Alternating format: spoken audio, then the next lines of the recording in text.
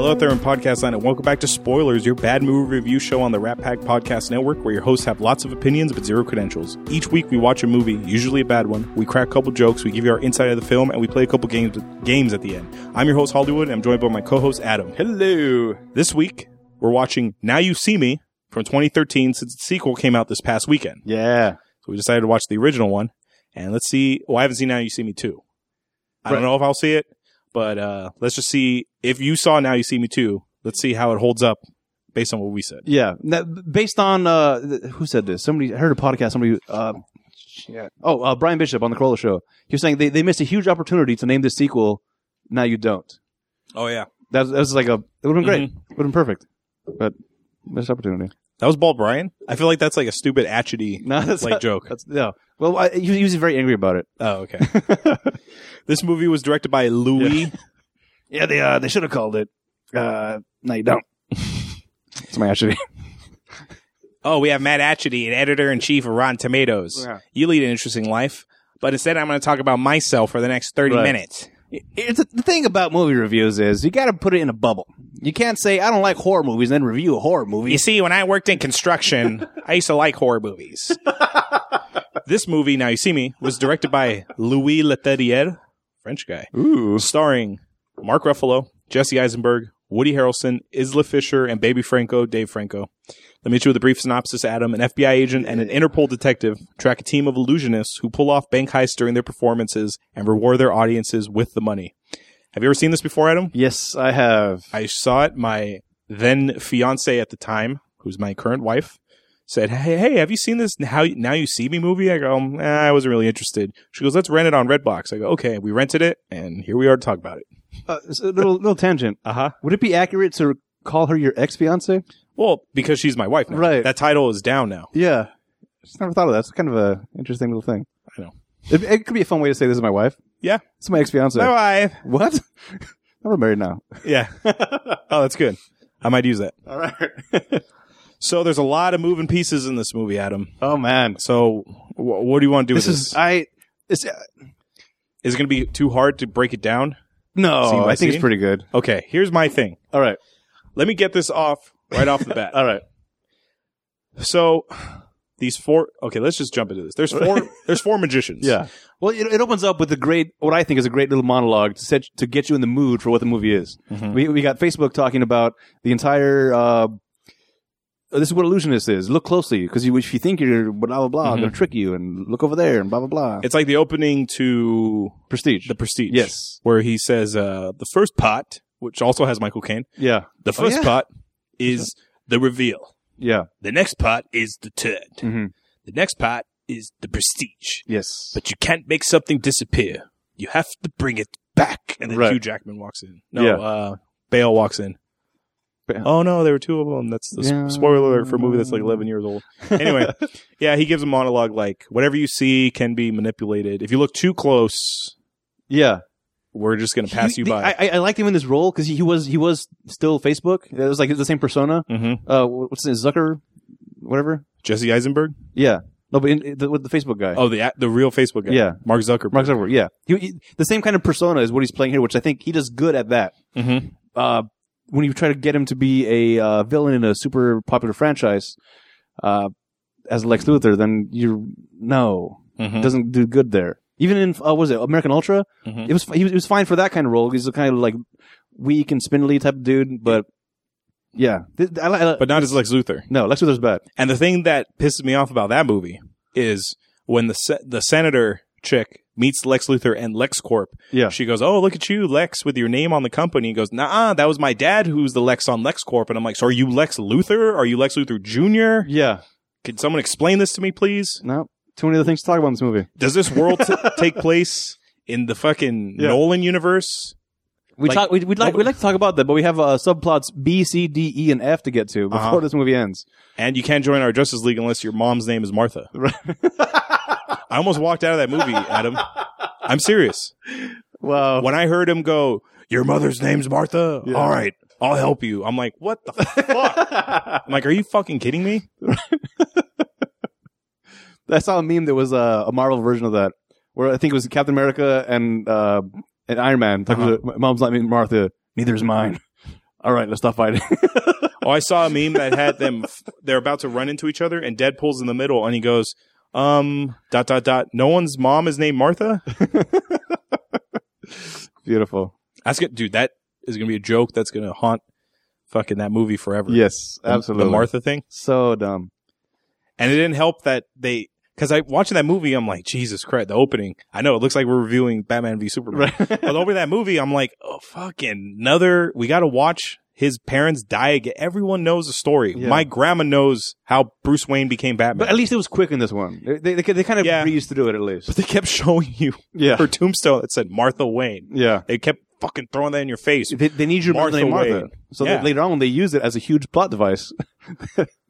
So how does that make him not want to kill him? Because he thinks... Did he realize, oh fuck, he's a human, he's like me, he has a... Kind of, but it's also a whole thing, if I save her, it's like I'm saving my mom. It's kind of like a second chance to save your own mom. That's the way it's real dumb. Well, anyway. Yeah. So now you see me. So, so Facebook gave us a speech. And then we're introduced to these 4 magicians. All of them do different tricks. Yeah. Woody Harrelson is a hypnotist. Yeah, a mentalist type of... Yeah. Franco and he's a grease man. Eisenberg are more like street magicians. Like, pick a card, any card. Oh, I can make this spoon bend. Right. And then Issa Fisher is like an over-the-top, like David Blaney mixed with Copperfield. Like, over-the-top, using props and like these crazy tricks. Yeah. Piranha It's Jim Carrey from the... You've seen that movie? Incredible Wonderstone. I'm so glad because I want to reference that movie. Okay. Good. Okay. Yeah. I'm glad you saw that. Yeah. Okay. So each of them is given a tarot card by someone who's wearing a hoodie. Right. Like someone is watching all of them, and they somehow get a tarot card on their person. Right. They get delivered a tarot card after we're introduced to what their deal is. So we see Eisenberg. He's does his street magic thing. He ends up taking a groupie home. There's a card there. Oh, all right. Get out, lady. Woody Harrelson cons this guy out of some money because he convinces him to pay him for not telling his wife that he's cheating on him. Oh, there's your card. The girl did a weird trick where she almost got eaten by piranhas, but then appeared somewhere else. Cards in the piranha tank. Jack, Baby Franco. Yeah, he pickpockets. Yeah, he cons a guy. He gives the guy $100. He says, "I'll give you $100 if you can figure out how I do this trick." Right. The guy says, "There's a spoon up your sleeve. Give me my $100." He's like, "There you go." And then he's like, "Where's my wallet?" Yeah. Then he steals his wallet, his watch. Baby Franco's leaving, but then he bumps into the hoodie guy, and now he's like, "Where's my wallet?" So he gets reverse pickpocketed. Yeah, like Matt Damon in Ocean's 11, right? Where he gets pickpocketed by Danny Ocean. Yeah. And then he gets the card in there. So, so these are the 4 main characters. They all meet at an apartment. We find out that Facebook and Wedding Crashers, they have this link. They used to be partners with each other. Issa Fisher was the crazy chick in Wedding Crashers. Yes, I know. Yeah, that's Sacha Baron Cohen's wife. Is that right? Yeah. Wow. All right. They're married in real life. Way to go, man. And they have a kid or 2. Nice. Yeah. Good job, Sasha. So they sent off some trigger that plays like. It's like a Minority Report style, monitor that appears. It's a 3D map that are schematics for something, a show. Which I don't know how they know that by looking at it. Like, hey, these are plans for a show. Oh, I think because one of them looked like a stage that had like chairs and stuff. Oh, okay. I think it was the New Orleans stage. I think that was in those blueprints. Yeah, you also saw the vault door. Yeah, there's a bunch of things happening which come to play later. Yes, and then it's like, all right. Cut to a year later. We're the 4 Horsemen. They have this huge stage show. Oh, I love this. So they're in Vegas. Yeah. They're like in the biggest showroom in Vegas, right? Yeah. And at the MGM, I believe. Yeah, looks like it. The person who does the voiceover to introduce them, the intro person, she's like, "Ladies and gentlemen, please welcome the 4 Horsemen," and they all walk out on stage. And Jesse Eisenberg goes, "Now for our last trick." I'm like, "Last trick? You were just introduced. Oh yeah. Where the fuck's where's the rest of your show?" Oh, I missed that. Yeah. That's true. So they come out to do this elaborate trick. So in the crowd is Morgan Freeman and his assistant. Here's our benefactor. First of all, we got Alfred over here. Michael Caine. He's gonna give us. He pays for everything. Cool. But it seems like they're on a test run because Michael Caine gets the mic and he goes, "If you're as good as you say you are, you'll be making more money than me." And I'm like, "So you paid for all this shit and you don't even know if they can pull this off. My biggest and possibly only problem with the movie is that. Only problem. Okay. Yeah. Spoiler alert, I love this movie. Oh, okay. This movie was great. Uh-huh. I'm so excited to talk about it. Mm-hmm. But my biggest problem, and maybe the only one, is the fact that Michael Caine is bankrolling these 4 people to do a show, but basically has no idea what they're going to do. Uh-huh. You don't put that much money behind a show without knowing what it's going to be. I get the whole magic thing. You got to have some kind of like, I can't tell you the tricks, but you can at least perform it for him. Yeah. Don't tell him how you do it, but this is what's going to happen. Is that good? Will you pay for this? That's what happens in The Prestige, Adam. When he comes back with the cloning machine, yeah, they perform a trick for the guy who owns the theater, and he goes, "Okay, you can have the theater for 2 weeks." You don't tell them how you did it, what the trick is. You don't reveal how the churn happens. But here's the trick. Okay. Cool. Go for it. I will let you perform here at a ridiculously large stage. Uh-huh. And somehow you guys are all very good public speakers now. Mm-hmm. All right. So in the crowd, like I mentioned, is Morgan Freeman. Mm-hmm. We find out later, he's an ex-magician who now reveals all the tricks. Yeah, he's a whistleblower, pretty much, in the magician community. So he has a camera out. And the guy's like, "Excuse me, sir, I need to take your camera. There's no photo or videos allowed." He's like, "Oh, I'm so sorry." So then the usher runs off, and he pulls out another camera, and I'm like, wouldn't your camera be taken? Whatever. Mm-hmm. So they do the trick, and they go, "We're going to call out a random person for the audience," and they have this fishbowl full of balls, and they go, section 5, row 2. 2, seat B or whatever. Right. So this French guy goes up and like, "Oh, hello. Hello, I'm Louis. Pleasure to meet everyone."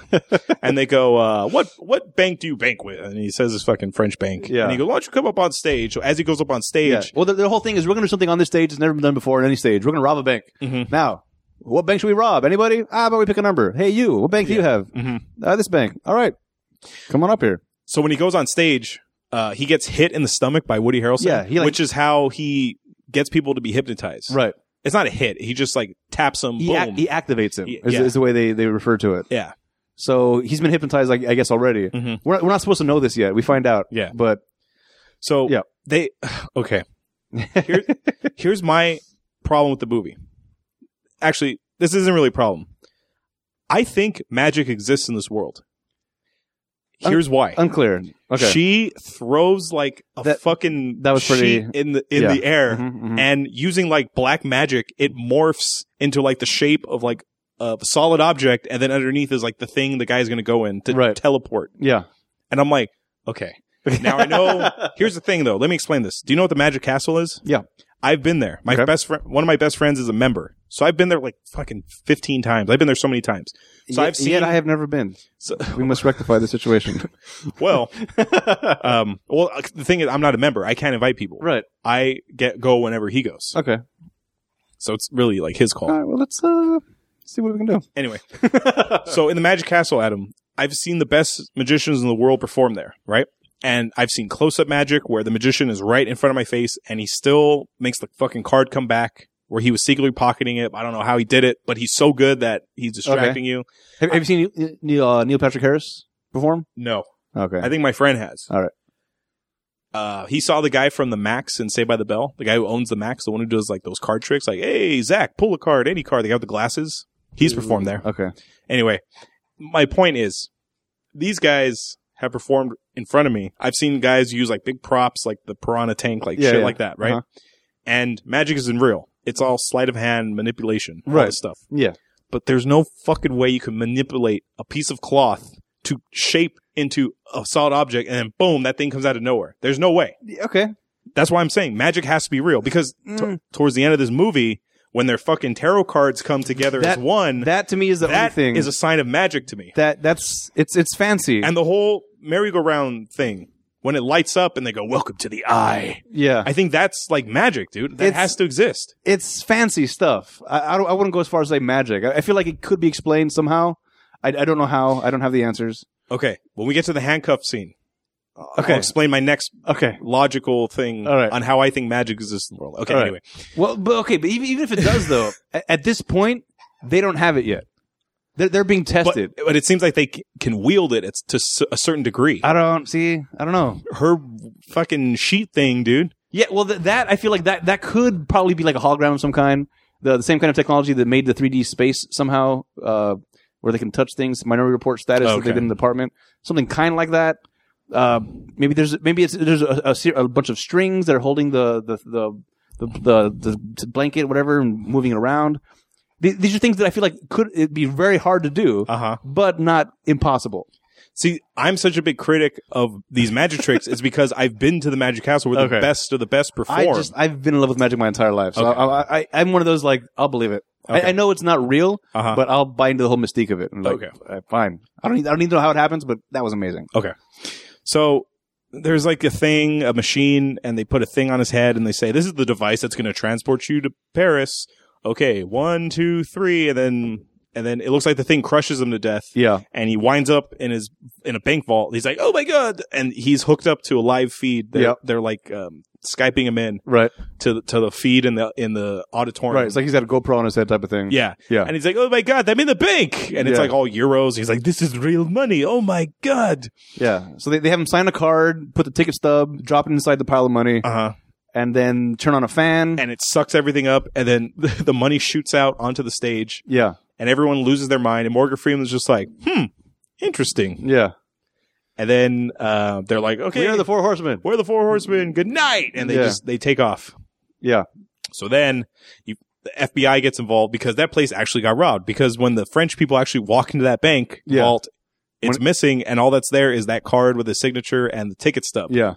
So they're like, "Oh shit, we got to arrest him." So they go up to their suite and they arrest him, and they hold him in a separate interrogation room. This is great. So we're introduced to Mark Ruffalo, who's that lead FBI agent, right? The Hulk, and then the chick from Inglourious Bastards, Shoshana. Oh, okay. That's where she's from. I recognize her, but I don't know from where. Yeah, she's in Inglourious Bastards. She owns the movie theater. Oh, yeah. She's an Interpol agent, and she has to work with Mark Ruffalo. She was assigned. It's like her first field job because she's been a desk agent. Right. So they're going to work together to figure out how a bank in Paris was robbed from Las Vegas. Right. So they interview him, and they're all doing their stupid okay, here's another thing. Yeah. Isla Fisher is making a chair spin on its own. She's using her feet, though. At first, she's using her feet, but then there's a shot where you could see all four of them in their individual cells, and her feet aren't moving. The chair is constantly spinning. But then it falls over. So it's like it was spinning on its own centrifugal force for a while until it ran out. I know. And then fell. But in that shot, it's not stopping. Here's another thing. Okay. Mark Ruffalo is like, okay, a bunch of fucking magicians, whatever. Who gives a shit? So he's being interrogated. No, he's interrogating Jesse Eisenberg. Right. And then there's this crazy trick where Jesse Eisenberg is handcuffed to the desk, essentially. And then Mark Ruffalo, gets up to try to grab him or something. And then Jesse Eisenberg throws. Yeah. He somehow gets out and throws it back onto Ruffalo. Yeah. The handcuffs fly off of his wrists onto Ruffalo's wrist. And now he's locked in there. And then he pockets. We find out later he pockets Ruffalo's BlackBerry and switches it or something. The thing that was cool about that was because that I feel like could still be happening. He could have picked the locks himself somehow and then threw them in the right way. I mean, these guys are they're expert with their hands, so they need to have huge control over their hands to do all the tricks that they do. Mm-hmm. So be able to throw with that kind of accuracy so that the cuffs lock on him. I believe that. But then he's like, "Is something wrong with your Coke?" The unopened Coke opens it, and there's the key for the locks that are inside that. Okay. That's impressive. Here's the thing. That's why I think magic is real in this world. In the Magic Castle, whenever someone does a card trick, they pull it from a box, which has already been set up. Right. Based on because the trick to card tricks is the magician has an idea, or he knows definitely where the card is inserted in the deck. Right. Okay. So when he says pick a card, any card, he can either mess with the card to make it feel a certain way. It's preloaded, the deck. So even the first trick you see where Eisenberg does that pick a card and he flips through them. There's a thing where it's strong emphasis on the 7 of diamonds. Right. It's like for a half second that card is longer than any other. Yeah. Yeah. It's stuff like that. But again, that's huge. Having nimble hands to be able to control it for Hold on. All right. Hold on. So the tricks at the Magic Castle. Yeah. He's done with that. So then he gets a new box with new cards for the next trick, which has already been preloaded. Yeah. How could he have preloaded that into a sealed Coke can unless he performs real magic? Well, because the thing is, it has to be real because magic is set up in advance. Right. No, the thing, and this is the problem. Another big problem I think you have with the movie. That everything is set up from the beginning. So they're expecting to get arrested. They're expecting to get in that room because they need to get his phone. So the way to get the phone is to get in the interrogation room with him. So everything is planned to the point where they need to get into that room so I can steal the phone from him. So if there's that much planning already, how you've already planned to have that coke somehow. Mm-hmm. I don't know how. I'm not the master planner here. I'm not the guy in the hoodie that's pulling all the strings. But somehow you're not the botanist growing stuff. Yes, exactly. So, but somehow everything is already predetermined, and it works out perfectly because whoever's planning this has spent a long time planning this. Can I ask you something? Yeah. Is it safe to assume that the people who are listening to this podcast have already seen this movie? I would hope so if they're listening to it. Yeah. Do we reveal the Shyamalan twist? Do we save it to the end? Here's the reason I ask. Okay. Is because... No, I think we should reveal it. Okay. Yeah. Here's the... like I've said from the beginning. Yeah. I hate movies like this where someone plans out every plan and that you need these amazing coincidental circumstances to happen for your plan to go into effect and they don't factor in variables or anything. Right. Simon Gruber was really smart. Yeah. And he even had some variables that he had to work around. Yeah. He had John McClane and Zeus. Yep. What's his name, right? Yeah. Sam Jackson? Yeah. Okay. Not Jesus. Yeah. He had Zeus. And Zeus, John McClane to deal with, right? Father of Apollo. Don't fuck with me, I'll put a lightning bolt up your ass. Yeah. Zeus. Oh, actually, no. He knew he was getting John McClane. Yeah. But he didn't factor in Zeus. Yeah. So that was a variable. Oh shit, let me change up a couple things. Let me send him to Yankee Stadium and John McClane goes here. He's moving it on the fly. The hoodie guy or girl, we'll reveal it right now. Yeah. The hoodie guy has set this up from the get-go and everything falls into plan exactly how he planned. Absolutely. And the guy behind it all is Mark Ruffalo, the FBI agent who is behind everything. Yep. So you could make an argument. Yes, you can. The reason absolutely the key was set up because it was his Coke can. He had the key to the cuff so he can give it to him because he's the benefactor. He's the guy planning everything from the get-go. He's the one teaching him how to do all these crazy hand movements. And that's why this can all happen. I get that. But here's my big issue. Yeah. I get he has to pretend to chase them through New Orleans later on in the movie because he has to sell to the FBI. I'm still an FBI agent and I still got to sell that I'm actually trying to apprehend these guys. Right. But he's doing some things where I'm like, why the fuck are you doing that? Because later on in the movie, when the car is about to explode, he can't factor in when that car is going to explode, right? Who knows when the car is going to explode? Right. But he's in on it, but he's still reaching in there for that fucking piece of paper, knowing there's a dead body in there, knowing that thing can go off at any time. So he's putting himself at risk. Yeah. I know I jumped ahead a little. Yeah. No, but like I said, we find out that he's been planning this for his whole life. Because his dad, Casey Jones, died. Right. Casey Jones. Yeah, he's the magician. I got so excited when I saw him. Like, oh, Casey Jones. Yeah. Was that a Jose Canseco bet? Tell me. You didn't pay money for this. Oh, that's Raphael talking to Casey Jones. Yeah. But, same. Okay. That's our Casey Jones. That's our, yes. Not this new one. No. Whatever fucking CW show they got him from. But yeah, so he's been planning this for assuming since he was a kid, I'm guessing, right? 20, maybe 30 years? Maybe a little past after his dad died. Yeah. So assuming he's like 10ish when when his dad dies. He's got to be late 30s, early 40s. So 20, 30 years he's been planning this out. Yeah. To the point where he has infiltrated the FBI, spent an entire career building himself up to the status to make this plan possible. Do you know how hard it is to be an FBI agent? Yeah. Let alone an FBI field agent? Yeah. Let alone someone who can be in charge of a case? Yeah. You really got to fucking work your ass off to get to that point. There's a scene that they talk about his dad, the patience that his dad had to put a card inside of a tree and wait 20 years to make that trick happen. Yeah, we find out that that's his dad's trick, but the Inglourious Basterds trick explains to him. Yeah.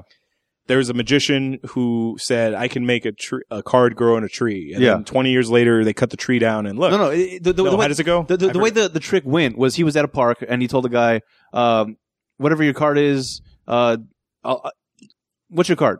Find it. It's 5 of hearts. It's in that tree. They chopped the tree down. Inside the tree, encased in glass, is the card with his signature on it.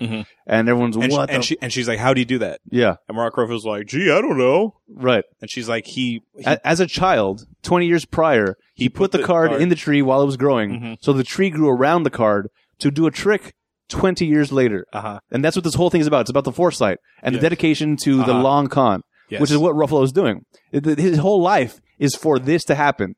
So every detail, for damn sure, is precise and calculated down to everything. And in case it's not, he's on the inside making it go that direction. So if it's like, oh, fuck, here's a variable. I'll make it happen so that it works out. So anything that could go wrong, he's steering it in a certain direction. Okay, so he's Simon Gruber, not Hans Gruber. Absolutely. He's not smart. He's much smarter than Hans. And more communication with his team, for sure. Is Simon funnier than Hans? Absolutely. Really? Simon, yes. But Hans has I read about it in Time magazine. Yeah, that's fine. Yeah. but Simon's just, he's witty and kind of just messing with him the whole time. He's a better brother. Call me back in 1 minute. Whoa, wait, we need more time. Say that again. Yeah, not a chance. Okay, we got 3 guys. And yeah. He's like, shut up, McClane. 7 guys and 7 wives. Where's the guy going? Who the fuck cares? Okay. So that's the big twist. That's the big Shyamalan twist. So, but the way it's revealed was amazing. It was great. Yeah. I liked it. I like how, I wasn't expecting it to be Ruffalo. No. I was expecting to be, Morgan Freeman. Yeah. I was expecting it that he was baiting the cops on, but he was actually the benefactor behind it all. Yeah. And then the team turns on him. Yeah. And I'm like, oh, wait a minute. Yeah. Then it's not Freeman. Who the fuck could it be? And I'm like, wait a minute. And then when it's Ruffalo revealing pretty much yeah. You know. The way he's talking about it, it's vague. And it's almost like you're finding out the same time that Morgan Freeman finds out. Uh-huh. Because when he starts talking about it, it's got to be somebody. Uh-huh. The click factor's like, oh, shit. I can't see Ruffalo anymore. Where is he? Yeah. He's gone. The thing is, once you know the twist and you watch this again, it's kind of not the same. It's like, I still enjoyed the hell out of it. I already know what's going on. Yeah. I still enjoyed it a lot. Mm-hmm. In fact, I started watching it again before you got here, just because. That's cool. It's so much fun. Are you gonna watch 2? Absolutely, I'm gonna watch it too. With Harry Potter? I don't know who's in that. Yeah. All right. But that's the joke of the movie. He's the new bad guy, or he's the new antagonist. A sorcerer? But the thing is, he's terrible at magic. That's the joke of the movie. What? The guy who played Harry Potter sucks at doing magic. Oh, no. He tries to do a card trick. He's like, oh, no, I dropped my cards. Forgive me.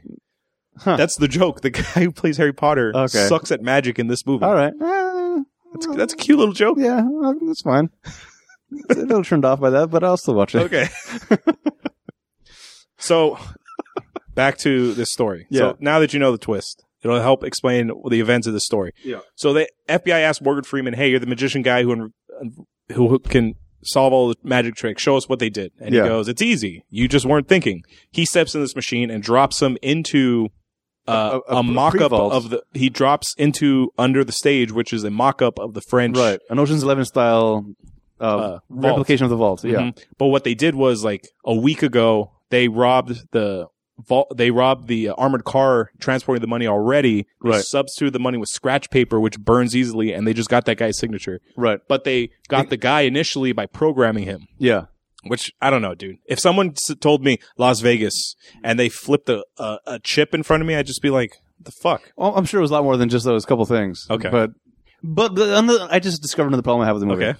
Woody Harrelson, if he's as powerful as they make him seem in this, why isn't he a billionaire? Exactly right. Exactly. Why doesn't he punch Bill Gates okay, right? When you hear the word Microsoft, you're going to deposit $10 into my bank account, right? Or I drew this painting; it's worth $1 million. You will buy it for me. Mm-hmm. Welcome to Microsoft. Oh, $10. Right. Welcome to Microsoft. Yeah, $10. Every time you hear the Windows boom, or what's the Windows? I don't even know what the Windows jingle is anymore. I know, because we have Macs. Yeah, it's boom. Oh, Macs are. Oh, maybe it should be. Oh, he's dead, but he was dead at this point. Who? Steve Jobs? Yeah. He could do the job. That's fine. Okay, whatever. So they reveal.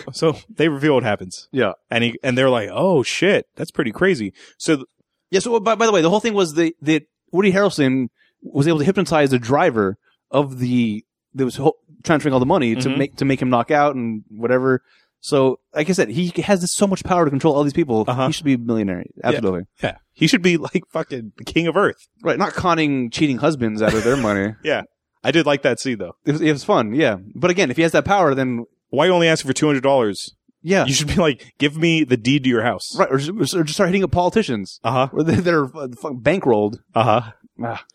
Anyway. They're kind of let go. The FBI lets them go. Because they can't. This is a great thing that Eisenberg says to him. It's you can't arrest us, because if you do, that means that the FBI has to acknowledge in that some way is real. that they believe in magic. Uh-huh. And there's no way you're going to do that. So why don't you get me out of here? Oh, you're handcuffed. Yeah. So they leave. So now their next trick is going to be in New Orleans. Yeah. And Conan... by the way, God tells them... Morgan Freeman. God tells Hulk, Morgan Freeman. this is just the beginning part of it, so keep an eye on them. Yeah. So now, to New Orleans, we got to keep an eye on them. We got to stake out the whole place. Conan O'Brien is featured in this movie, and he's interviewing Michael Caine. Yeah. And he's like, who would have thought that these magicians would perform such an amazing show? Yeah. And they're Skyping in from his plane. Yeah. And they're on the plane. They're asking him questions like, "Oh, what's your Bob's beta name?" And what's your dog's name? Well, and all this stuff. The way they did it, though, I thought was brilliant because I didn't see it coming at all. Mm-hmm. The whole they set it up as Eisenberg is just like picking on Woody Harrelson. Like what you do is bullshit. Your whole cold reading thing. Anybody can do it. Watch. Let me try. Hey, you, benefactor dude, Michael Caine. Yeah, Alfred. You know how to say his name properly, right? Say my cocaine. Michael Caine. Michael Caine. So my I own cocaine. So Michael possessive. Caine? My cocaine. Oh, But throw a little British accent all on right, it. Michael Caine. Michael Caine. Yeah, that's how you do Michael Caine's voice. Michael Caine. Ah, that's awesome. Yeah. Yeah.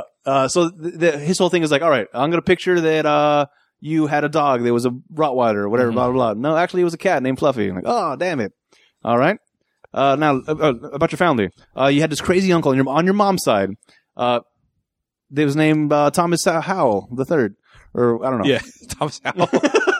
Like, no, actually, it was this name. Like, okay, which was a clever way. We find out later to find out the maiden name of the mother and the pet's first pet's name.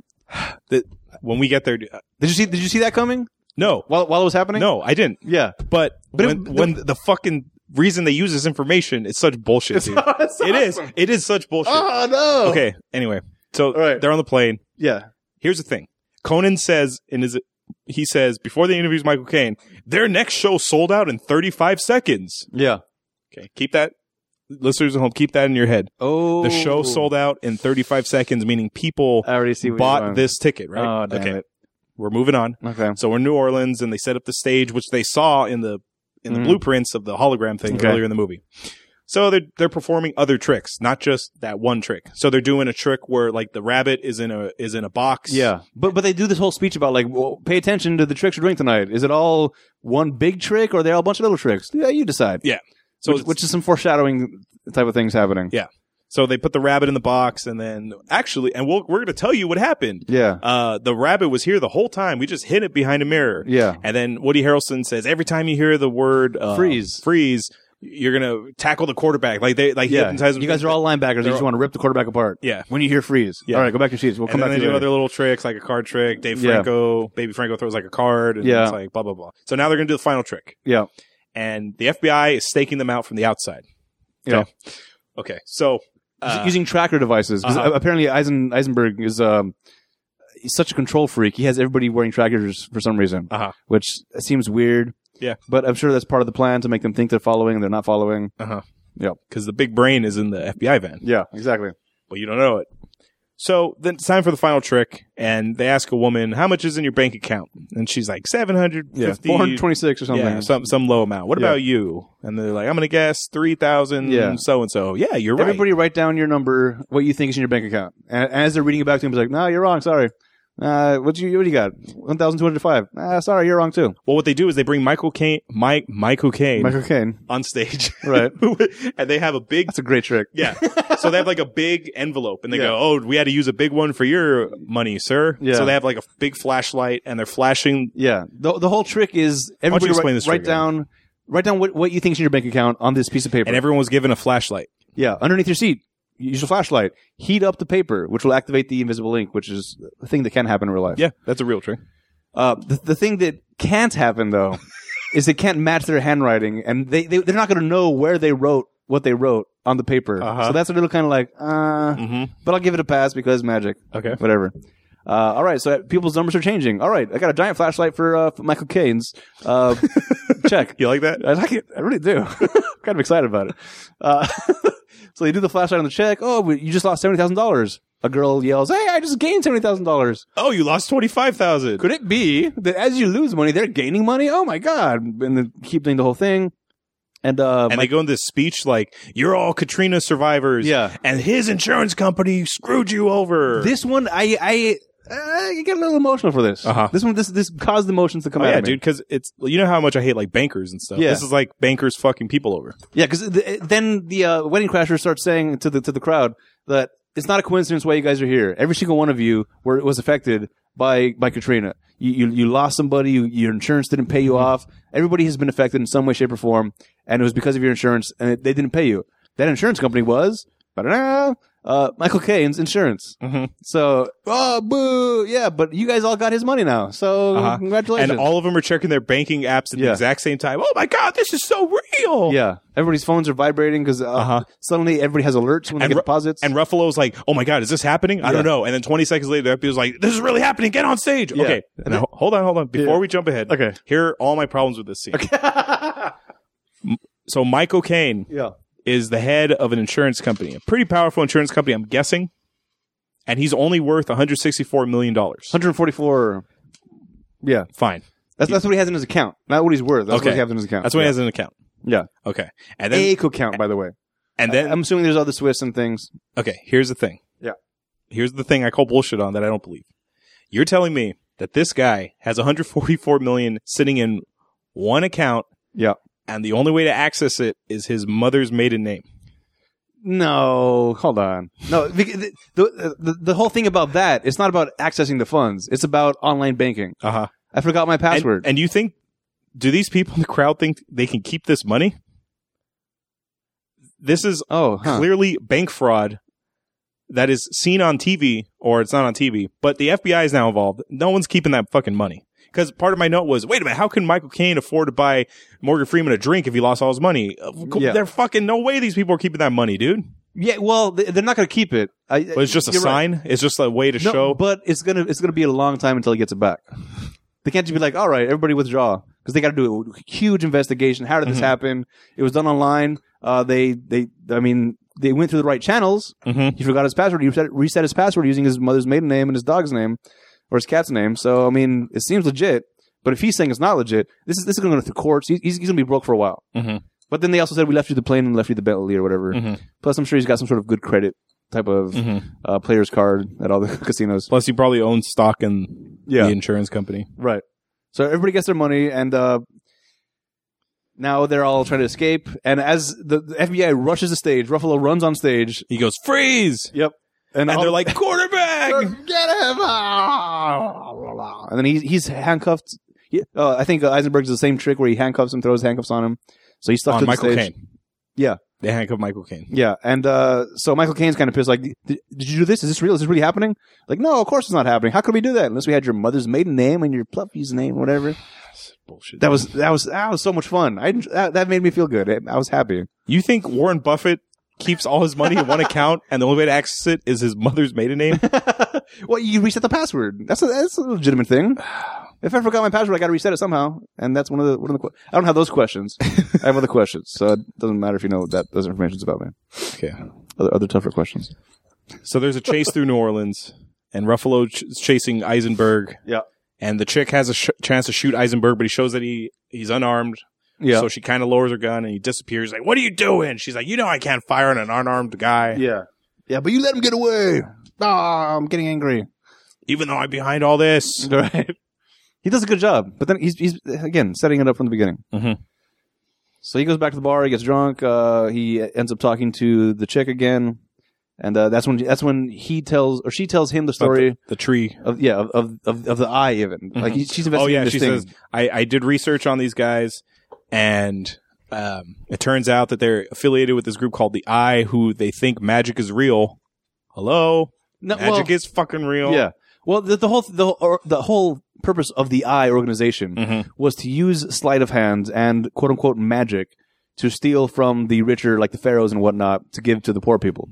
So it wasn't magic back then, but it was sleight of hand. So in that world, it was magic because people didn't understand it. The whole illusion thing, like that's amazing. I mean, even parts of the Bible, people say that it was that kind of magic thing, where Moses turned, or not Moses, Jesus? Was it Moses? No, water to wine? No, he with the serpent, the staff becomes a serpent when that's Moses. Okay, it was Moses. I got that Noah jokes messed in my head. Oh, or how many animals did Moses put on the ark? Zero. Yeah, it was Noah, you dick. Yeah, that's that whole joke. But anyway, So yeah, they're saying that whole thing, the whole Moses thing, that was kind of a whole sleight of hand magic type of stuff. So they view it as magic because they don't understand it. Okay. So again, in this, I don't think magic really does exist. We'll find out in the second movie if Harry Potter comes, does some magic stuff. But the organization was a Robin Hood version using sleight of hands, quote unquote, magic to make that happen. So it's that. What else? So the research leads them to that apartment building in New York where the FBI raids the apartment. Ruffalo finds out that his phone's been tampered with. So they do a reverse trace on his actual phone to find out. Into the apartment. Yeah, we're here in New York. And Baby Franco's in there, and then he does these like crazy moves where he throws playing cards. The other FBI agent, he like gets a jacket inside out and he stuffs it in the garbage disposal. So he's stuck, and Franco fights Ruffalo, and there's all this crazy stuff. Yeah, huge chase scene. He goes down a laundry chute or a trash chute. Yeah, ends up stealing a car. Huge chase scene. Another issue was this chase scene. Oh yeah, this is a big issue for me. Go ahead, Adam. Okay, tell me your issue, and I'll tell you mine. All right, my issue is Baby Franco steals a car and takes off. Ruffalo chases him for like half a block and like, fuck, I'm not going to catch him. Here comes the French chick. Hey, I got a car here. All right, let's go get him. Wait. We might have the same problem. Before we start chasing him, let's have a conversation. So at this point, he should have gotten away already. But for some reason, they catch up again. That's the problem I have. This chick chooses this moment. We're going to have a conversation. You're going to treat me fairly. You're going to trust me. You're like, he's getting away. Let's go. No. We're going to talk about this right now. But he's got the bad guy with the place and the thing. So that shouldn't have happened. They should have just chased him. Maybe do yelling while you're driving. Like, you got to trust him more. No. Oh, truck. Because if you don't trust me, then we're going to have a problem. Okay, you got it? Yes, I got it. That's how it should have happened. But no, she pauses. She's like, she won't move the car until he agrees, at which point he should have already gotten away. That's the problem I have. Okay, here's my problem. Okay. So Ruffalo has this whole thing planned out to the T. There's no variable. There is no such thing as a variable in my eye. Right. But she is the variable because he admits at the very end, he says, I planned every step except for you. Right. Meaning he fell in love with her and all this bullshit, right? Right. Okay. She is kicked off the case for some reason. I forgot why. She doesn't have jurisdiction in New York. Oh, yeah. She doesn't have jurisdiction. She's Interpol from France. In New York. Right. Which I don't... Okay. She has no jurisdiction in New York. So she's essentially kicked off the case. Right, Adam? No. That means... She's not kicked off the case. She's kind of just like... But she can't go in the building... stay in the car. Okay. Yeah. You're telling me he factored in that she was going to go bandit and steal a car for him to then jump into to chase after Franco? Since she's the variable in this whole thing, he couldn't have accounted for that. Huh. Which is fine. Whatever. No, that's a Is that a valid argument? That's real decent. Okay. So they're on the bridge and they're being chased, and then Franco cuts off a bus and his car flips over. Right. And he was carrying a piece of paper. Right. And the one thing he hadn't burned from the apartment yet, he was carrying with him. Yeah. In his hand instead of in his jacket pocket. Ruffalo runs in and he's trying to get the Franco body out. And the other agent's like, you got to get out of there, Mark. You got to get out. This car's going to blow. And he grabs a piece of paper and then it blows up. Again, if he's secretly behind all this, why is he risking his life? I don't think he is. He can't factor in to know when that thing's going to blow up. He doesn't know when it's going to explode, but I think he's not really trying to get the body out. He's trying to put on a show for everybody. I know. But that thing could go off. That's true. The second he touches the car door. All right. Okay, whatever. So they find out that the paperwork leads them to the next crime, which is the safe company. Right. Elkhorn? Yeah. Yeah, they're going to rob the safe company. Right. So they get a giant safe sitting in a warehouse full of money. Yeah. About to be transported. A little weird. So they show up and they're like, where's the safe? They go into the room and they're like, where's the safe? Yeah. I don't know where the safe is. And then they say some word and this is great. Common. Because this happened at the beginning too. At the very beginning when they're trying to investigate the first French bank getting robbed, they're trying to interview witnesses. Oh, and they say, this is bullshit. Yeah. Ruffalo goes, this is bullshit. And all the witnesses. And the French guy starts playing. Yeah, they all start playing some sort of Bach symphony in D minor or something. And they got to wait till that's over. And then it's like, why is the safe not here? Oh, you told us to transport it out of here. No, I didn't. I never said those words. You never heard those words out of my mouth. This is bullshit. Oh. Common activates. Starts playing his thing. So the safe is driving away. That was fun. And they stop. Yeah, that was cute. They stop the truck that the safe is in, and they open it, and it's full of like balloon animals. Yep. They're like, oh, got you again. And Ruffalo's like, fuck. Yeah. Well, but by the way, the reason why they open it is because God comes in and he's telling them. Oh, now Morgan Freeman is bankrolled by Michael Caine. Oh, that's right. Yeah, we forgot to mention that. He tried to buy. Well, he tried to buy him out earlier. Michael Caine tried to buy out Morgan Freeman earlier, and he said no. But now Michael Caine's paying him like, all right, you help me stop them, and I'll pay you for it. Yeah. Still do what you got. Do what you're doing, but now you have my bankroll behind you. Yeah, but now you have my non-existent bankroll. Yeah. So the safe finally stops. Mm-hmm. Oh, they get to the car. They had the safe, and they're like, all right, we're gonna let this happen as it does because they don't think. Yeah, they don't know that we know. Yeah. That they have the safe. So we're gonna let the safe go to where it needs to go. Right. 5 points. By the way, I did some research on this movie. There's a lot. This whole movie is like an Illuminati movie. Yeah? Yeah. There's everything that's in a lot of this has links to Illuminati superstition or whatever. 5 points, I think, is a star or something. 5 points to make a star. Yeah, and the Four Horsemen, that's Revelations, and there's a bunch of things that happen that if you really, really wanted to search for, you can find Illuminati things. I don't buy it personally, but... Okay. I just think that's coincidence. Yeah, it's interesting. Well, because like the symbol for the eye is something else. There's a bunch of 666s everywhere. There's like a bunch of things that if you're looking for it in this movie, apparently, but I think it's kind of like the number 23, where if you look for it, you're gonna find it. 9/11. Yeah, 9 + 1 + 1. Right. Whatever fucking stupid thing. Right. Yeah. 9 + 11 is 20, but there's 3 numbers, so that makes 23. You can. That's so stupid. Right, but you can. I just made that up even. All right. No, I think that's what the professor... Is it? Yeah, I think that's how it goes.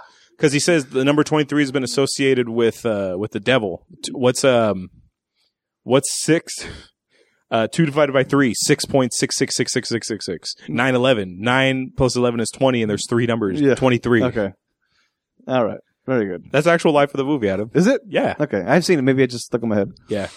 Oh, talk about a fucking Shyamalan twist. That was, yeah.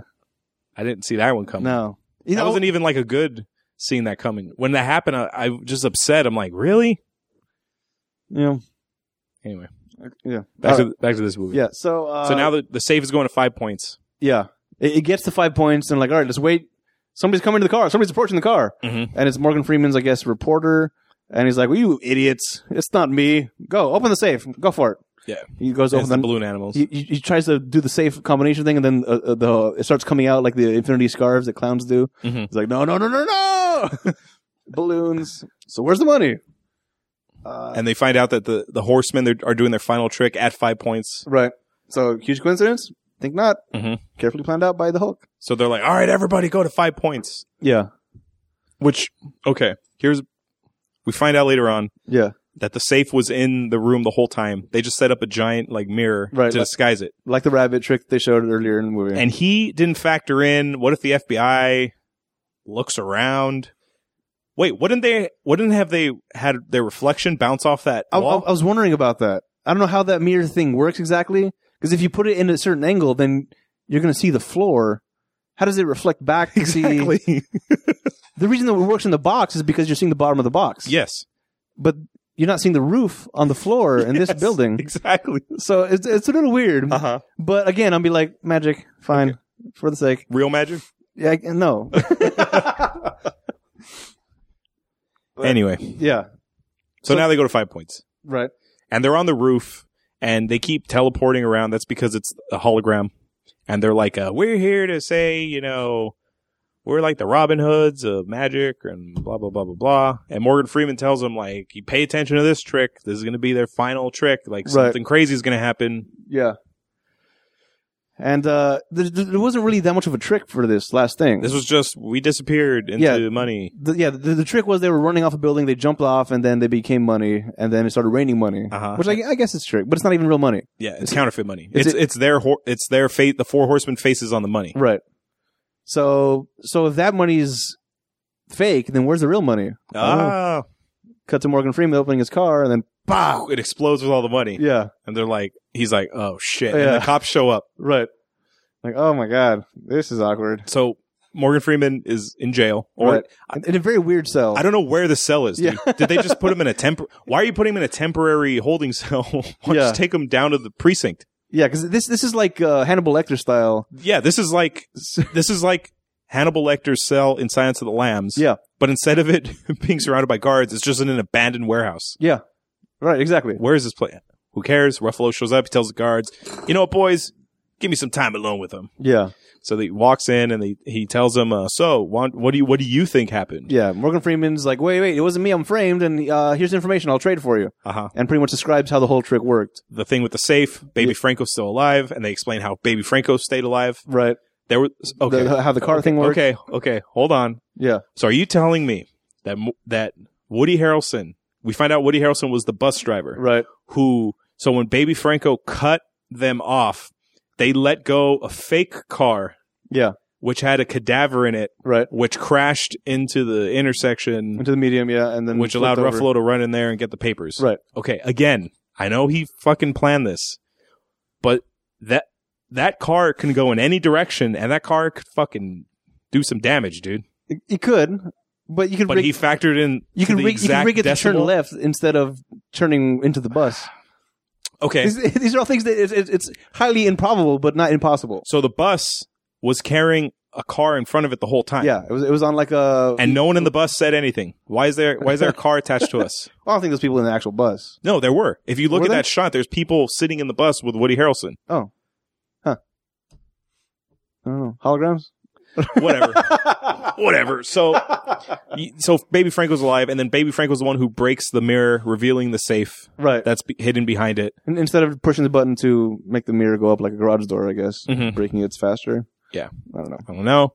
And then the horsemen meet up. The three horsemen who jumped off the roof, they meet up in the middle of Times Square, and they're looking around. Times Square is showing like breaking news: the horsemen escape again. Yeah. And I'm like, okay. So in the span of 48 hours, maybe 72 hours, you three are like the most recognizable people in the world, right? Yeah. And you're standing in a place where there's a shitload of foot traffic. Why are you taking that risk? Well, no, it's abandoned.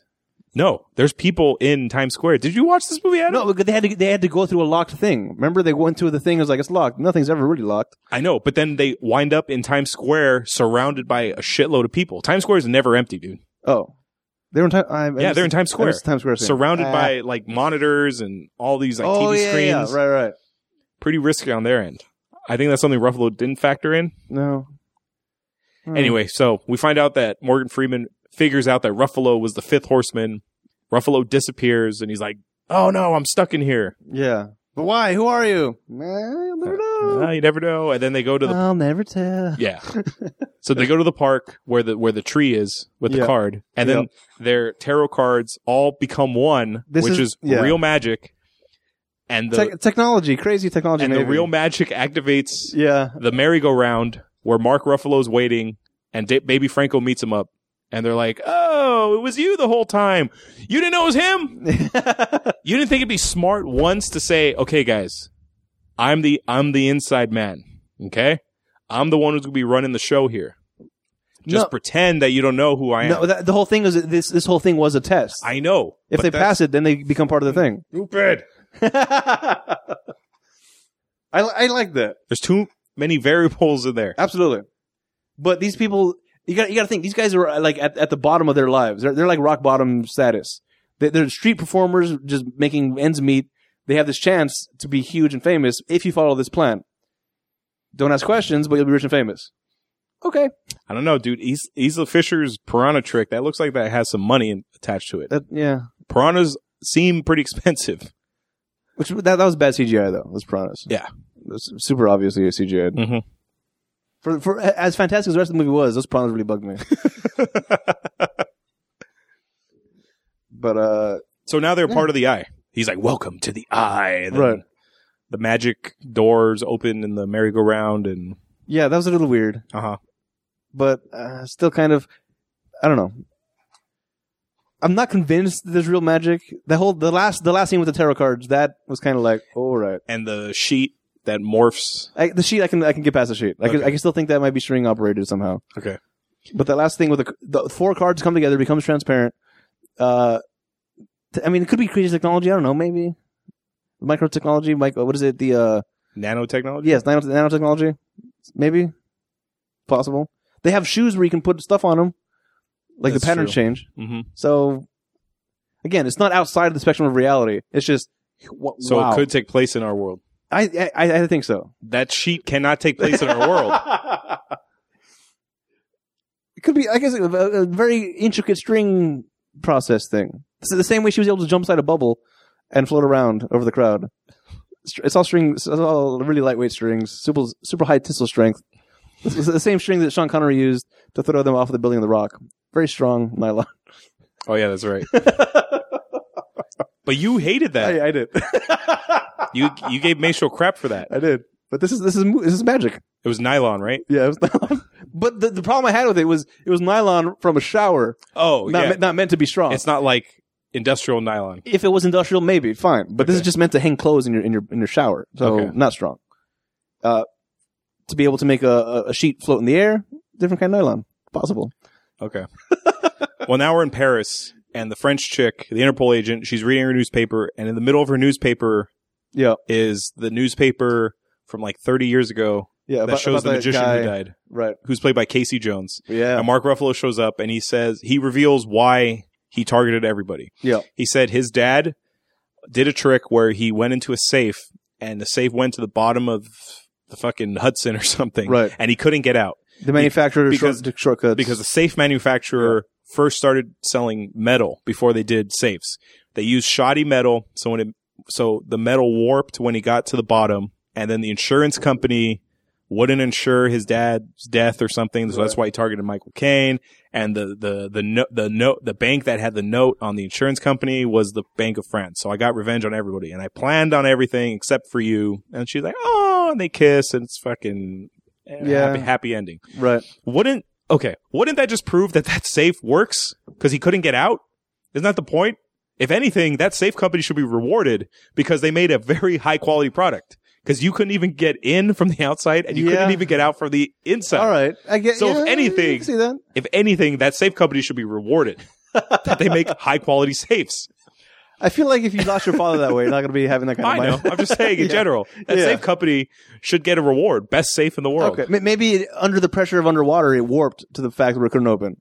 Not impenetrable, but the metal was so cheap that it condensed in on itself to make it unopenable. Okay. Physically. But you know what, Adam? Not because it's secure, but because physically it can't open. But you know what? That's not the safe company's fault. I didn't tell you to fucking hop in a safe and jump into a river with it. Right. So that's not what our safes were designed for. There's a song that Weird Al does. It's called I'm Gonna Sue Ya, where the whole song he's like making these bullshit things, that same kind of like suing McDonald's for the hot coffee. Uh-huh. Like, I sued Coca-Cola because I put a finger in their Coke and my finger got stuck. I sued Delta because they took me. I bought tickets to New Jersey and it sucked. Is that parroting a song? I think it's original. Oh, it's an original. Yeah, I like his original. No, actually, I think it's Rage Against the Machine because it's sue. I'm gonna sue. Oh, yeah. I think it's a Rage song. I know what song you're talking about. Yeah. Okay. Anyway, so that's Now You See Me. That it is. That's the whole movie. I thought it was exciting. Yeah, I enjoyed the ride.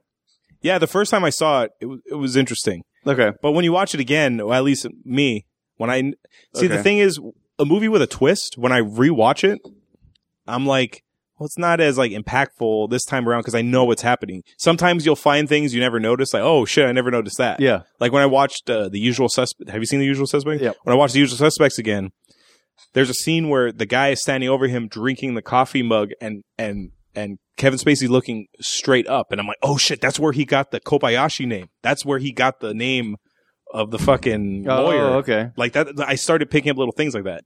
But in this one, I didn't pick anything up. I was just like, okay, he's behind everything. Oh, okay. Got it. Yeah, there wasn't anything to tell you that Ruffalo was in on it. But let me tell you something, Adam. When I rewatched Sixth Sense, I was like, oh shit, that's why she's ignoring him. So good.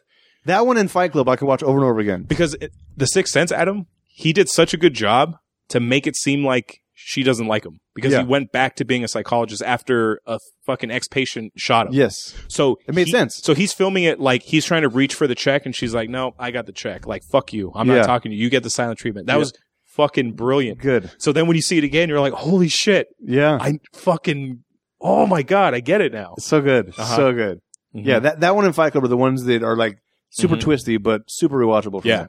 Over and over. I don't care. Uh-huh. Well, closing thoughts on Now You See Me, Adam? Before we end this? It was so fun. When I first saw it, I was telling everybody to watch it. I was just like, I couldn't, like, you guys, you have to, if you haven't seen it, you have to watch it. And watching it again, I got so excited and like, oh, it was still fun. Even though I knew how it ended up, it was still worth watching it. In fact, like I said, I started watching it for a third time right now before you got here. Well, that was our opinion of the movie. But like I said at the top of the show, we have lots of them, but we have 0 credentials. Now we're going to hear from people who actually have credentials, the critics. Do you want to hear good reviews or bad reviews first, Adam? Let's start with the bad. Okay. Elizabeth Weitzman of the New York Daily News says, you want famous faces, flirtations, heists, thrills, car chases, explosions, disappearing bunny rabbits, all here, and all designed to distract us from the emptiness at the show's core. Zachary Wigan of the Village Voice says, when functioning like a magic trick, this breathlessly entertaining picture delights in its showmanship. But the more entertaining the trickery, the tougher the explanation. And when the truth is revealed, the answer can't help but fail to satisfy. Yeah. I can't. That's what I've been saying. Like, the tougher it is to explain all these things. I can make an explanation in my head. Okay, that's fine. It's like, I'm probably trying too hard because maybe I'm obviously biased. I know. I enjoyed it, but I can explain it. But as long as you like it, that's fine. Right, exactly. The movie did its job. I feel like I'm giving maestro explanations, though, where it's kind of like, there's no way. There's no way you actually believe that. But I do. Is this what it's like to be maestro? Yes. But I don't think he believes it, though. I think he's just trying to fuck with me. I think so, too. Okay. I really do. I actually believe this. Yeah, you do. Yeah. You legitimately do, yeah. You literally. Yes, literally. Maestro figuratively. Right, yeah. Okay. Finally, two more. J.R. Jones of the Chicago Reader says, this is one of those mystery thrillers that are supposed to culminate in a big shocker ending. Though the script piles up so many implausibilities that by the time the ending arrives, nothing is surprising anymore. No, they're still surprising. No. The first time you watch it, it's surprising. Yeah, I got the chills. And finally, I like this one. Stephen Whitty of the Newark Star-Ledger says, the movie may think it's pulling a rabbit out of a hat, but it's more like a turkey. Wah, wah. Good reviews, Adam. Tom Long of the Detroit News says, ultimately, Now You See Me promises more than it delivers. Though its cast is always fun to watch and the pace never lags. It has the magic for a while, and then it disappears. That's not really good. No. James Berdarlinelli of The Real Views says, with Now You See Me, director Louis Leterrier has taken a page out of the book of his characters.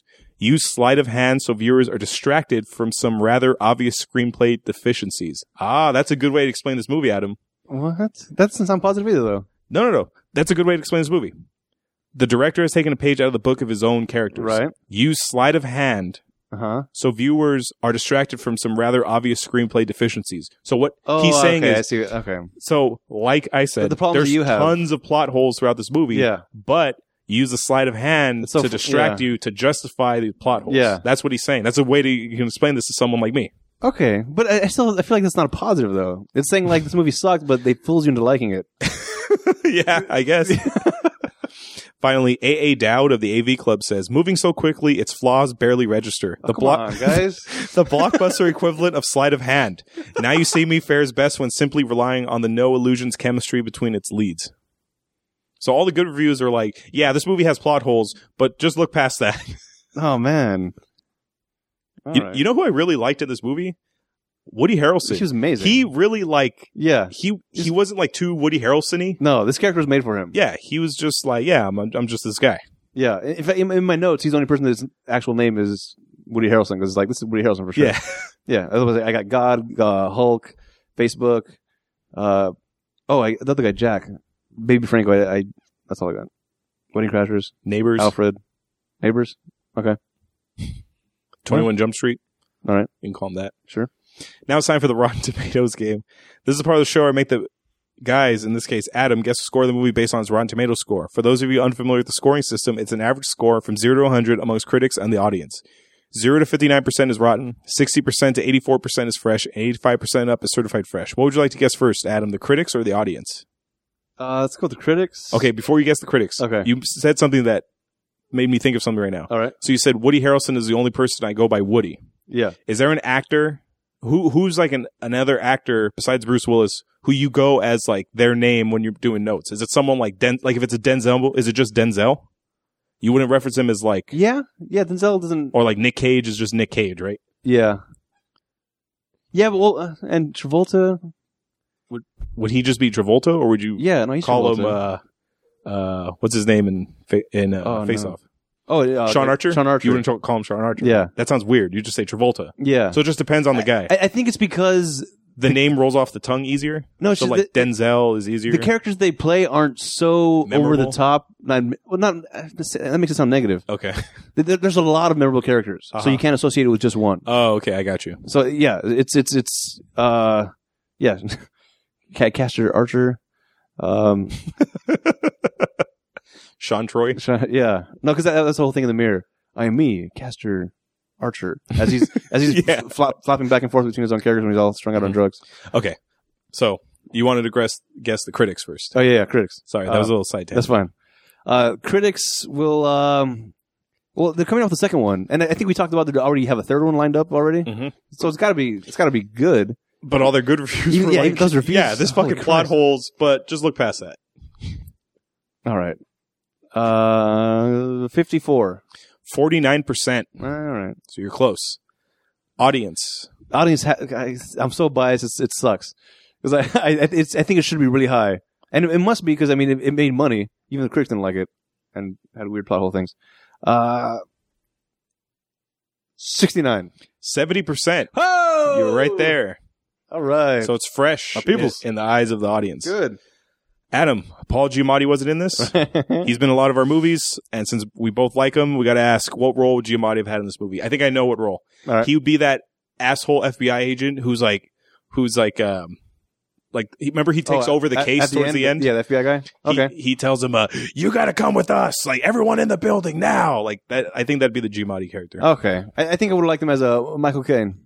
Oh, as the benefactor? Yeah. Okay. You could do that role. We've seen enough like bad guy roles. I mean, just Rock of Ages, he was kind of that guy.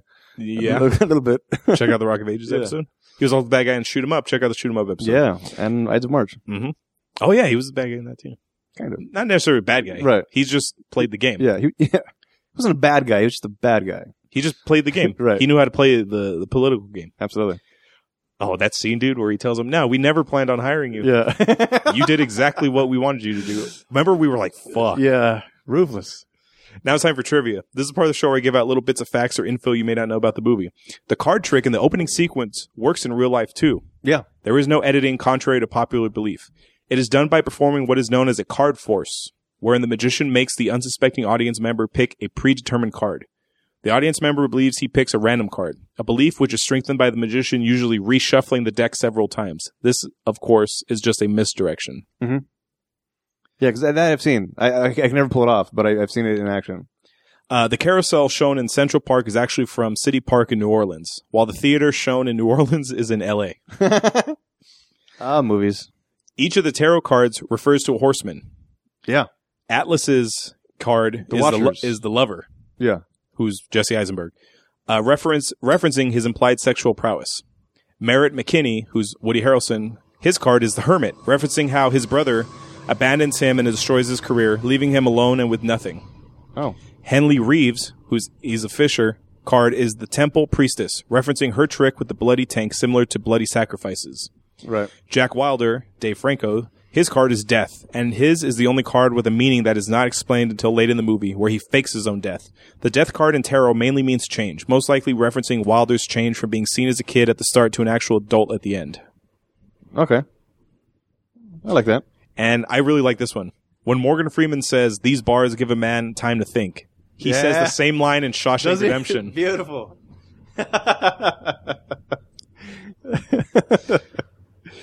Nice. Adam, did you know money makes the world go round? What? We want to put this film into perspective with other films that were released this year so we can get a feel financially how well this film held up to its peers. The budget for this movie, $75 million. And I'm shocked that this movie even got made because this has no superheroes. It's not a prequel. It's not a remake. It's an original. It's an original idea, and it cost $75 million to make. That's shocking. Kind of original. I mean, it's the whole like prestige. I know, but it's not a predetermined. Yeah. It's not a pre-existing property. Right. Yeah. I think that's why I like it so much because this is fresh. It was a fresh movie. I'll give you that. Yeah. It's not superheroes. Right. 75 million? Mm-hmm. Well, it had to have done really well to have a 2.3. 75. Let's go 300 million. Okay. In the U.S., this grossed 117.7. Okay. Overseas, it grossed 234 million, bringing its total worldwide gross to 351.7 million. Very good. This film debuted in second place. Overseas more. Why would that be? Usually it has overseas themes in it if it makes more over there. I don't know. Oh, French. It's got the French connection. I don't know. I really don't know. Okay. This film debuted in second place on the weekend of May 31st, 2013 with 29.3 million. Second place. Number one that week. Not bad. Was Fast and Furious 6. All right. Makes sense. According to Box Office Mojo, this is the 8th highest grossing film in the category heist/caper. Any guesses what number one is? It's not Die Hard. In heist/caper? Mm-hmm. Would you consider Die Hard a heist movie? Because Hans Gruber is trying to steal. Because it's heist is more like Ocean's 11. Yeah, where like it's a plan. Right. It's you're with the crew who's heisting the. Okay. If the heist is from the antagonist, then it's not a heist movie. Okay. If it's the protagonist or I guess main character, the lead is the heister. Okay. Well, I guess it can be Ocean's 11 then. If you it's not heist movie. It is in the top 5 though. Gone in 60 Seconds? No. I don't think you'll get this. Most people don't consider this a heist movie. No, what's that Ed Norton one? It's kind of like Gone in 60 Seconds. The Score? No. He was driving cars. Yeah. Marky Mark was in it too. The Italian Job. That's right. Mm-hmm. No, based on that reaction, that's not it either. No. What is it? Most people don't consider this a heist movie. All right. It's Inception. Oh. It is a heist movie, but most people don't think of it as one. What? It's a reverse heist movie. Well, they're stealing information. They're trying to plant information. Yeah. Huh. Well, heist caper. Okay. This is more of a caper than a heist. Okay. Do you know who starred in the original Italian Job movie from the 70s? Burt Reynolds. Michael Caine. Oh, sorry. Yeah. Michael Caine. You love that. I love it. So are you going to do that at the bar? It's fun. Yeah, for sure. That's the bar trick now. Okay. That's how I get all the ladies. Okay. Finally, this was the 27th highest grossing film of 2013, Adam. 20? 27th. Not bad. That's not bad. Number one that year was The Hunger Games Catching Fire, another Woody Harrelson movie. Oh, yeah. He plays a drunkard. Mm-hmm. Amazon.com is where you can watch this movie and do all your shopping. Go to our website first, click on the banner, and it takes you there. Helps support the show. Doesn't cost you anything extra. Throws little shekels our way. Yeah, man. Shekels. Bookmark it. And click on it first, then bookmark it, and then every time you have to go, you don't have to go to our website first anymore. Mm-hmm. Or is it? Is it all elaborate trick? Uh-huh. That's 2013's Now You See Me, directed by Louis Leterrier. Check out the website, ratpackpodcast.com/spoilers. Follow us on Twitter, Facebook, and Instagram at Spoiler Show. Check out and subscribe to the YouTube channel, Rat Pack Productions. Write to us via email at spoilers@ratpackpodcast.com for any questions, opinions, and movie requests. Please rate and review the show on iTunes so it can help us in the rankings. If you leave us a review on iTunes and leave us a recommendation for a movie you want us to watch, that movie will go to the top of our list, and we will watch it before any other requests. Next week, we're watching the film adaptation of Michael Crichton's hit book, and it's not Jurassic Park. We already did that for the first one. It's a personal favorite of mine from my youth. Emphasis on youth. Youth. Congo. All right. Book about apes that one ape that can talk, and then killer apes. And it's an adventure book. And I remember seeing the cover for this a lot of times. Mm-hmm. I don't think I've actually seen it. This was on rotation a lot when I was a kid on HBO. Okay. A lot. The 3 movies I remember watching the most as a kid from its constant rotation on HBO is Congo, Don't Tell Mom the Babysitter's Dead, starring Kelly Bundy, and God, there's been so many. Probably 2. Those are the 2 that I remember. Those are the HBO movies for me where it's always on, and I'm like, all right, little Hollywood. I'm like, I guess I'll watch it now for the 15th time. I don't think I have any of those that come to mind. Yeah. There was always... Well, because you were in a bubble. Right. Who knows what you were... They were mostly VHSs that we would put on ourselves, watching Aladdin.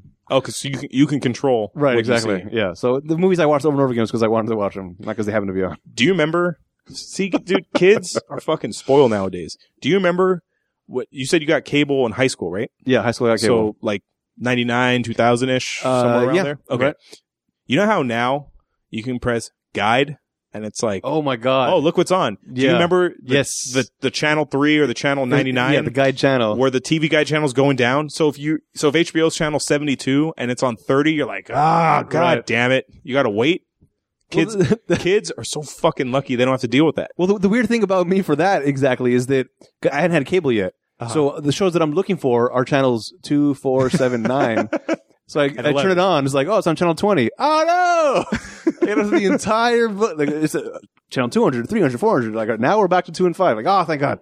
All right, now I can see what's on CBS. And it moves slow enough for you to see, but it only gives you a snapshot for an hour. Yeah. So if it's currently 3, you can only see 3, 3:30, 4. Right. Now kids can just scroll ahead. Yeah. As of this recording, it's Thursday. Mm-hmm. Oh, I'm just going to set that to auto record on Sunday. It's not even look at the guide. It's go to my DVR We had to list. use that crazy fucking timer on the VCR. And if mom unplugged the VCR for some reason, there goes your recording of whatever. Yep. That's why I got all my Bill Nye the Science Guys. Oh, God. Kids have it so goddamn easy. Or even just put on YouTube. Look it up. It's something like Netflix. You can watch whatever you want, anytime you want. Yeah. Now everything is access. That's why I get so mad about these like fake comic book fans, Adam, is because like I had to spend time. Right. Like the value of my time was greater. I lost more time than kids now reading stuff. Right. And because everything's available, you had to work hard to be like that kid who, oh, wow, Billy really knows a lot about like punk rock. That's because he went to the record store and bought lots of CDs and he had to do all this stuff. Now, if you wanted to learn about punk rock, you can just learn it all in one day. Plus all the money that you had to spend on the comics. Yeah. Now you can just you can download PDFs. Yep. So you get them fast, you get them easy, you get them cheap, if not free. Mm-hmm. And you can even like watch YouTube videos of people summarizing the entire comic. And then all of a sudden you're as knowledgeable as somebody like you that spent your entire young life reading and collecting and all these things. Like I wouldn't have known who Kurt Russell was if it wasn't for my dad. That's because my dad liked Kurt Russell movies. Okay. So he showed me Escape from New York, Big Trouble in Little China, The Thing, Tango and Cash. Like he just showed me movies that he liked. About how old were you when you first were exposed, you think? To Kurt Russell? Kurt Russell? Yeah. I don't know. Young enough to make an impression. 8 or 9, okay. Yeah. It's that age where you're like, wow, this guy's so cool. Yeah. He's saving the president in New York. Wow, this is so cool. I was 12. Bruce Willis was around 12. It's around that age. Yeah. But the point is, like, I wouldn't have been a movie buff if it wasn't for my dad. Okay. With kids now, they can watch any movie anytime and they don't have to, like, appreciate it. They're just like, oh, the movie sucks. Like, I had to go to a video store and take the risk, like, well, I don't really know what this is about. I'm just going off the box art. For this VHS, $4? Yeah. Like 3 days? Why are we ranting about this? I don't know. The show ended a while ago. All right. Until next time, guys. This is Hollywood. Oh, wait. We're going to do a hint to our 100th episode? Oh, that's right. I'm sorry. We talked about it earlier in the episode. That's all I'll give you. Yeah. And that's what I was thinking. We've referenced enough movies that I think it's vague enough. Yeah. And then, okay, fine. I'll give you a more general reference. So the last one I gave you was it has a form of technology that could exist in our world a little bit down the road. Yeah. Okay. I can see that. Here's your next clue. All right. The director of this movie primarily made movies overseas, but when this was his big breakout American film that he directed. Okay. I'll give you that. Huh. You might be able to narrow it down. I have. You wouldn't know what it is. No, I don't do you directors don't really know and things. Okay, exactly. Yeah. But to someone out there who lives in Australia, you might be able to decipher that. All right. So we mentioned it earlier in the film. So go back, and narrow it down, and then use that clue. I might have said too much. If you're going to rewind it and find those, that's what fine. we talked about. This is close enough. Australia. And then episode 99 in Congo, I will reveal our 100th episode, and it will be sweet. It's going to be good. We can't wait. I'm excited. We can't wait. Yes. And me and Adam were talking. It's probably going to be our longest episode. Absolutely. That we ever recorded. Yeah, more than likely. It might be longer than the actual movie. I would not doubt that. Which I don't think we've ever done that, because most movies are like 90 minutes. It's rare that we have a 90-minute episode. Right. But I have a feeling this is going to go over. And it's a long movie, It's very possible. I think we're just going to be like... We got to figure out something special. We're going to have to break down, like, just every little thing. Maybe we'll make like a 2 or 3-parter, have rotating cast come in here. Oh, yeah. Maybe. We'll see. We'll see. We'll figure it out. Or not. Oh, and the spoilers are coming up. That's right. After our 100th after special the final movie. It'll come up. Before we did every 25. Now it's It's the last spoilies came after episode 50. Yeah. So now we have a much wider field to hit these categories. Some categories include best hero, best villain, most what the fuck part, right? Worst movie, best movie, stuff like that. Yeah. We'll probably make up new categories since we got so many things to choose from. It's a bigger, wide open field. Yeah, I'll tell you right now, hint towards the favorite for worst film. Okay. I almost quit this podcast after we watched it. If you recall what that is, Adam already knows what it is. Yeah. That's the early favorite. Unless by some miracle Congo or the 100th episode really pisses me off. Well, we'll have to see, I guess. I'm pretty sure that's safe. So since we love the 100th movie so much, there's a thing called recency bias where if it happened recently, we only remember that. Yeah. Do you think the 100th episode is going to win some categories just because we just saw it recently and it's fresh in our mind? No, if it wins categories, it's going to be because of its merit. Yeah, okay. Absolutely. Okay. I mean, we've been waiting this long, and it's been on our mind for so long. Not because we've seen it recently, but because it's just. I just don't want the recency bias. I don't think so. Like The Conjuring 2 came out, right? Yeah. And there's people. I don't have Facebook anymore, but. This horror movie podcast I listened to, he was saying on his Facebook, people were saying, The Conjuring 2 is way better than part 1. The Conjuring 2 is the best horror movie ever. And he's like, I think you just saw it recently, so it's fresh in your mind. That's why you think it's the best. Right. Well, that's like my daughter's that way. Her favorite movie is the one she just saw. It's just not, she doesn't really have a favorite movie. It changes after every movie she sees. It's my favorite. I told you the joke that my friend Brian has, right? About that recency bias, where if you walk out of Fast 7. Fast and the Furious is my favorite car movie of all time because I saw it today. Yeah. I love that joke. Alrighty. So, spoilers are coming up. Big 100th episode's coming up. Yeah, man. And until next time, this is Hollywood. I'm Adam.